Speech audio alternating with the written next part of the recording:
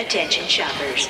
There are a wide variety of Crossrip items available in the gift shop. Sweatshirts, smartphone covers, an exclusive t-shirt designed by Dapper Dan Shonen of IDW Comics fame, and more on the way. All proceeds go towards our servers, so this remains the only ad you hear on the show. Go to ghostbustershq.net/shop to get yours today.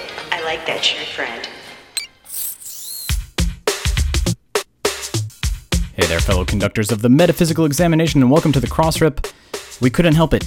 It just popped in there. Yes, we are going to be talking about the Stay Puft Marshmallow Man as we open up Tobin's audio guide for the first time.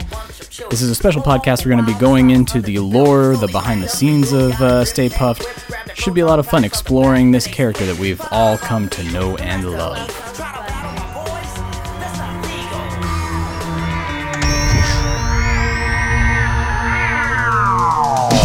Still Playing with Toys presents the Ghostbusters Interdimensional Crossrip, the biggest podcast since 1909. So great. News, interviews, and commentary on everything Ghostbusters. Are you the key master? Here are your hosts, Troy Benjamin and Chris Stewart. You know, it's just occurred to me we really haven't had a completely successful test of this equipment. Oh, we have fun. Woo! Well, hello there, everybody. This is a very special and very different episode of the Interdimensional Crossrip. This is something that I've actually been wanting to do for quite some time, and listening to a podcast called Happy Beeps, which I found in looking for Star Wars podcasts, really inspired me and just kind of lit the fire underneath me to do this. So, definitely check out Jennifer Landa's Happy Beeps, which is a great podcast that kind of gets into Star Wars characters and their origins and behind the scenes, and it's just a great character dissection. So that's what we're going to be doing on this week's episode of The Crossrip.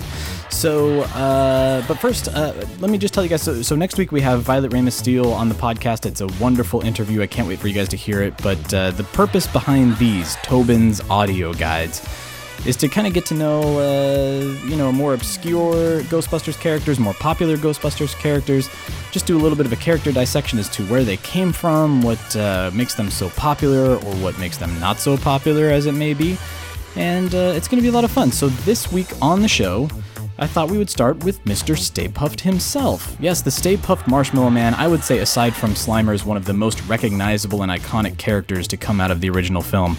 Chances are, if you know the Ghostbusters logo, you probably associate it also with the Stay Puft Marshmallow Man or Slimer, but mainly Stay Puft. Stay Puft is just so recognizable. What is it that we love about this character? How did he come to be? Let's find out. Join us now for Tobin's audio guide to the Stay Puft Marshmallow Man. Sub-creatures, Gozer the Gozerian, Gozer the Destructor, Vulgus Sidrahor the Traveler has come. Choose and perish. Is he talking to us? You see anyone else here? Winston asked. What's he talking about? Choose what? What do you mean, choose? Stans cried. We don't understand. Choose. Gozer bellowed again. Spangler placed a hand on Ray's shoulder. I think he's saying that since we're about to be sacrificed anyway, we get to choose the form we want him to take. Stans was intrigued, sort of like a last request. You mean if I stand here and concentrate on the image of Roberto Clemente, Gozer will appear as Roberto Clemente and wipe us out? Yes, that appears to be the case. Whoa, wait, Venkman said quickly. Don't think of anything. Clear your minds, blank them out. We get one crack at this. They looked at one another, nodded, and tried to stand as still as possible, but the thunder rolled again. My mind is blank, Venkman thought. I may wet my pants, but I'm not going to think of anything.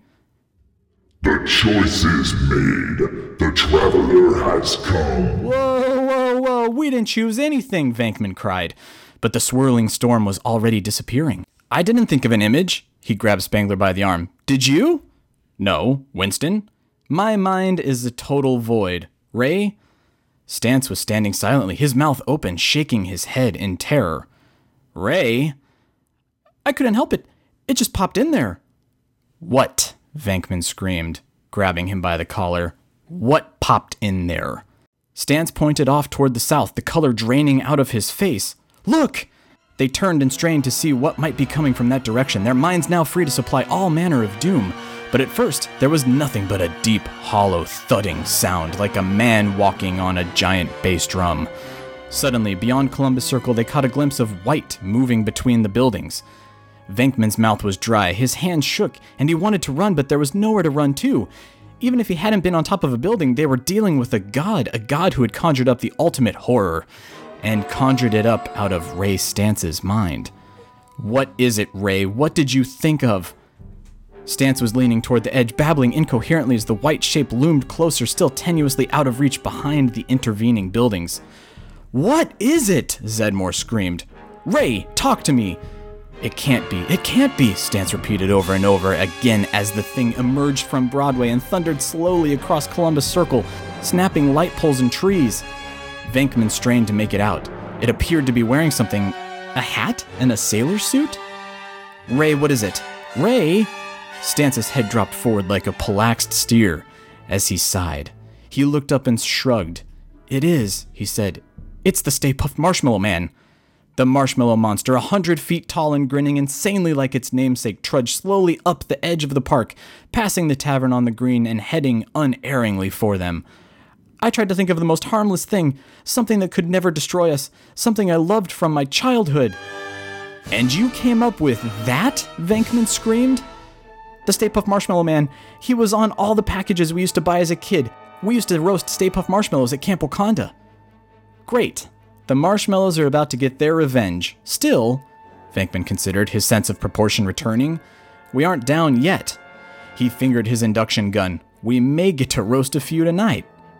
"That's a big marshmallow," Zeddemore said skeptically as the creature lumbered past the Dakota, leaving huge, gooey footprints. "I wonder how they're taking this down the street."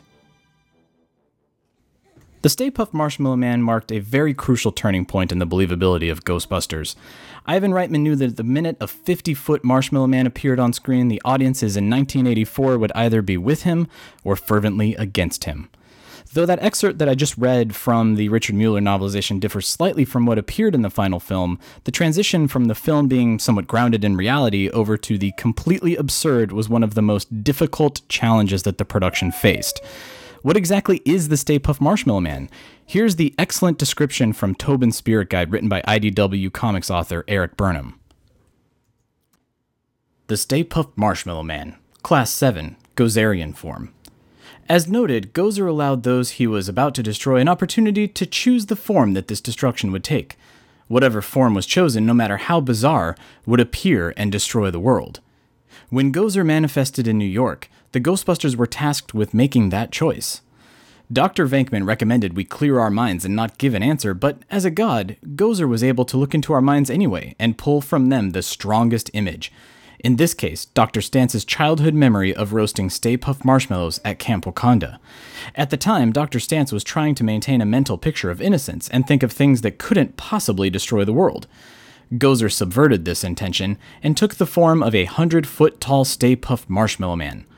Fortunately, the selection had its disadvantages. Stay Puft was slow-moving, and he had little offensive capability beyond its sheer size.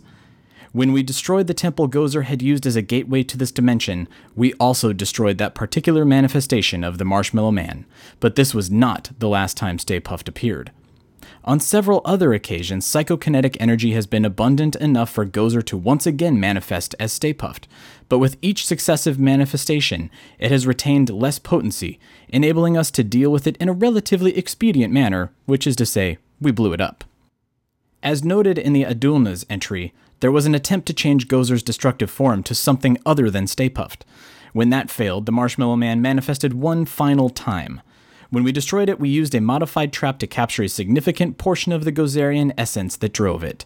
While we'd like to report that this means we've finally seen the last of the Stay Puft Marshmallow Man, any such certainty is virtually impossible when it comes to supernatural entities of this kind. So I'd say the next question is, where did the Stay Puft Marshmallow Man begin?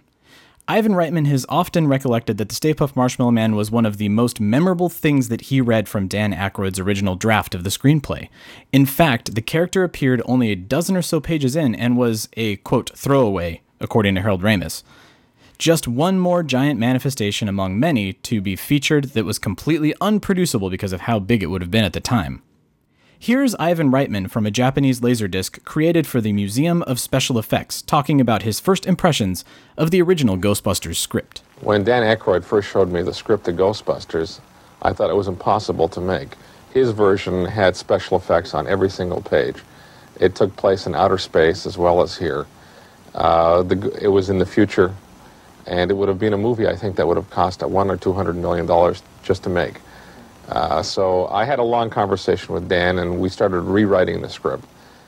I knew that the special effects were very important, and that to combine really first-class special effects with a comedy movie was something that I had not seen before. There had been other comedy movies that had, ghosts that you didn't see, but they were never done as if the special effects were as important as the comedy. And I thought that would be one of the most important things.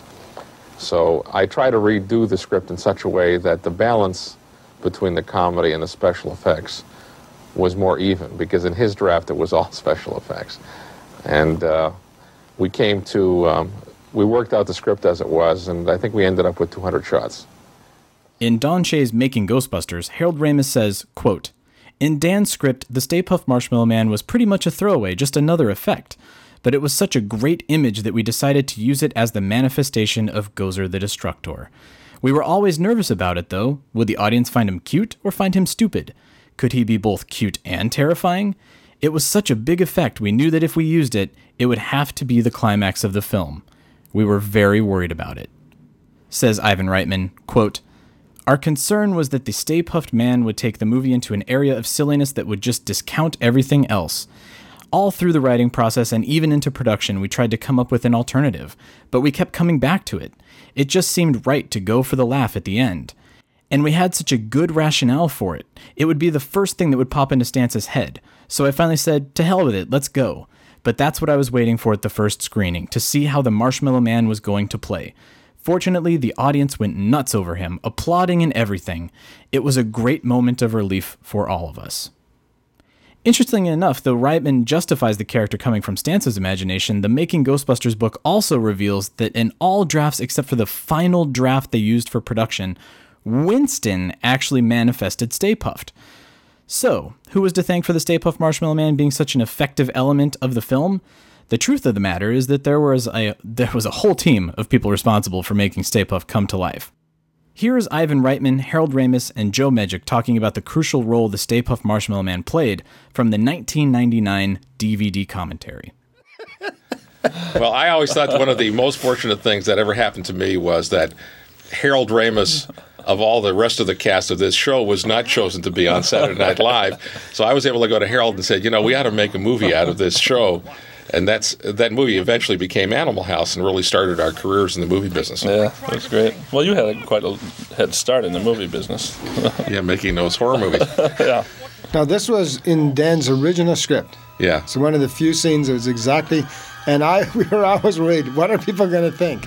I was frightened about it. This was the sort of, remember the domino steps of reality. I always thought that this was an extraordinarily large step that may not work. Wow. And at that very first screening, 3 weeks after shooting that we had, this was the thing that I was the most concerned about. And we fortunately had one marshmallow shot. We didn't have this one that we're looking at right now, but we had the one previous where you just saw the head going through the buildings and maybe one other.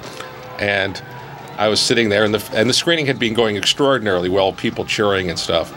And when he first appeared in that shot, they just went nuts, and we all... Because, frankly, we had no other way to go. I remember talking with you, Harold, about what were we going to do when this didn't work. No, but the response was phenomenal. And they did such... The rendering, the design work on him is so good. He's so appealing and yet so menacing at the same time. Oh, but you described him that way in the script. I remember it said, one of the great American icons. Yeah. You're friendly, but at this size. I think eventually they actually made a marshmallow brand with him on it. Now, everyone should know the water coming out of there is actually sand, because water will not miniaturize. So they use sand because it's granular. And all these people in New York were being told what was coming down the street. Yeah, it's a wonderful... Mother Puss Bucket. Invented obscenity. That's right. As we become... That last shot is so badly rendered that, in fact, he is walking through the church that is right next door to the building. Oh, look at them cry. You feel bad for them, though. Nobody steps on a church in my town. Though Reitman seemed a bit apprehensive about the rendering of a few of the shots looking back on them 20 years later, audiences in 1984 were blown away by how things were created. Richard Edlund, who had begun his special effects career at Industrial Light and Magic working on the Star Wars films, was hired to create the special effects of Ghostbusters, including the Stay Puft Marshmallow Man effect. His team was new and untested, and they were having to work on 2 films simultaneously with Ghostbusters and the follow-up to Stanley Kubrick's 2001 called 2010. A great series from the 90s called Movie Magic featured a wonderful breakdown of Edlund's team and the work they created for the original Ghostbusters film. 1 year after Poltergeist, Edlund opened his own visual effects company, Boss Film Studios, and found himself right back in the ghost business. In August of '83, Boss Film was born. We're off and running on Ghostbusters, which we had just 10 months to do. Not a long time to materialize a bizarre group of ghouls born in the mind of comedian Dan Aykroyd. They are unhappy, vicious, hostile. They're like relatives at a funeral, making outrageous demands of your time and sensibility. Exactly. Early in the film, the Ghostbusters encounter the apparition of an elderly librarian, which suddenly metamorphoses into a hideous spook. To accomplish the effect, the Boss crew took a life cast or body mold of the actress playing the librarian. This became the basis for an animatronic double engineered by effects designer Steve Johnson. What I did on this is I had the neck stretch and sink and move forward, the head flatten, the eyes sink back in the socket, the jaw unhinge and swing forward. The clothes were also rigged to tear off as this happened. It was all cable-controlled thing, and it was all operated by one person. Ready? Get her! Ghostbusters' most memorable apparition was a mischievous spewer of ectoplasm named Slimer. He slimed me. In reality, the ghost was puppeteer Mark Wilson inside a suit of 1-inch thick foam latex. Wilson's waist and legs, covered in black, would disappear when the film was later combined with location photography. Off-camera puppeteers controlled Slimer's facial expressions via cables, which necessitated his being performed from a fixed position. To create the illusion of flying, the camera was pushed on dolly tracks up to Slimer, making it appear that he was charging toward the camera. Ready? There's a scene where he's very tired after running away from the Ghostbusters, and he's panting and flying around a chandelier. We just built a big turntable that the puppeteers could actually ride on. More energy! Boss Film's innovative designs and special effects techniques helped make Ghostbusters one of the 80s biggest hits, reconfirming the special place held by ghosts in cinematic history. Ghosts and American humor are linked forever by groups like the Bowery Boys, Abbott and Costello, Bob Hope. So we're just doing the modern version of the old-time ghost movies. The Stay Puft effect was one of the most challenging that was actually unmentioned in that Movie Magic piece that I just played. But there was a wonderful anatomy of a scene created by the YouTube user Cinefix that goes into all of the elements that came together to create that masterful illusion. Everyone else was won over by Aykroyd's insistence that a benign, silly bit of faux American consumerism was the most unexpected choice for Gozer the Destructor's vital embodiment. I couldn't help it. It just popped in there. In the original script, a 300-foot Mr. Stay Puft emerged from the Hudson River next to the Statue of Liberty. Everyone agreed that was going to be expensive monies. So they cut the river shot and decided to make Mr. Stay Puft smaller. Finally, Reitman set the height at 112.5 feet, exactly halfway between the production staff pushing for 100 feet and those who wanted it to be an extra 25. This decision by Reitman of 112.5 feet required them to build a 1/18th scale set, which was uncommon at the time. According to model shop supervisor Mark Stern, this created a unique problem. You don't find any accurate model kits in that scale, so I scoured Toys R Us and found this police car that looked like a New York police car, was the right vintage and the right size, as it turned out. So I called all all the Toys R Us stores in Southern California and bought all they had. We chopped them up and turned them into fire trucks and taxis and police cars and everything else. For the Marshmallow Man himself, multiple Stay Puft suits were constructed from pliable foam, and 3 different heads were sculpted by Linda Frobos to achieve the range of facial expressions the monster would need. Each featured fiberglass skulls and a cable system to control different facial movements. And Mr. Stay Puft's trek through miniature Central Park West required the work of 4 puppeteers operating his face with cables through slits in the elevated set. But you don't build a giant Marshmallow Man so he can take a stroll through the park. So when it came time for him to climb a building while engulfed in flames, mechanical effects supervisor Thane Morris called upon pyrotechnician Joe Viscasil to construct a fire-retardant version of the costume to be worn by a stuntman. For his melting head, a plastic cord was placed next to a model of the top of the apartment building, with 3 propane heaters pointed at the head and filmed over the course of 20 minutes at a frame every second. The moment that the Ghostbusters crossed their stream to vanquish Gozer and save the world called for an explosion. The designers, who came from an animation background, created a cool but bizarrely shaped explosion and turned to Morris to build it. Morris, whose works with pyrotechnics can also be seen in Wrath of Khan and Return of the Jedi, said, "No problem." And then everyone immediately argued about how big the explosion should be. Reitman pointed out in an explosion that large, all the Ghostbusters would be killed,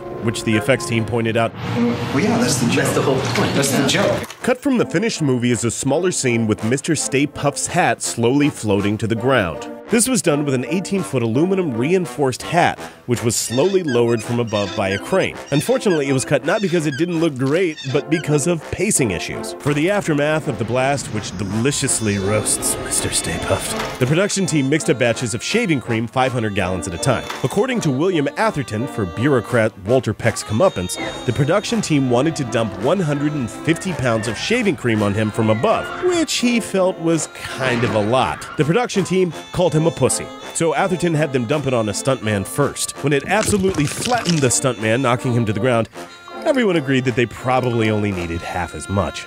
Don't wait another minute. Pick up your phone and call the professionals. Ghost Stoppers! I'm sorry, we'll do it again. We want to hear from you. Leave us a voicemail on our call-in line at 470-242-4742. That's 4702-GBHQIC. We also have a Facebook page. You do? And Twitter accounts. Spence is dead. No kidding. Just give me the address. Search Facebook for the Ghostbusters Interdimensional Crossrip. On Twitter, look for Troy at Ghostbusters HQ and Chris at Proton Charger. What the hell are you doing? If you like what you hear, please take a moment to give us a review on iTunes. Be sure to recommend us to your friends. That makes good sense. Don't wait another minute. Pick up your phone and call the professionals. Once again, our call-in line is 4702-GBHQIC. That ought to do it. Thanks very much, Ray.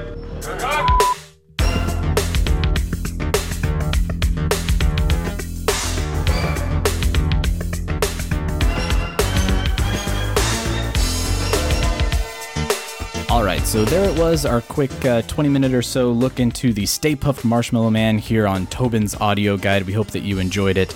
We will be back next week with Violet Ramis Steele. As I mentioned, we've got a great interview talking about her book, Ghostbusters' Daughter. Can't wait for you to hear that one. So until then, we will see you all on the other side. Who you gonna call? Thanks for joining the Ghostbusters Interdimensional Crossrip. Visit us at protoncharging.com, ghostbustershq.net, and stillplayingwithtoys.net. That used to be one of my 2 favorite shows. Let me guess. Gozer worship. Everything you're doing is bad. I just want to let you know that. No study. We'd like to get a sample of your brain tissue. Next week, though, hairless pets. Weird.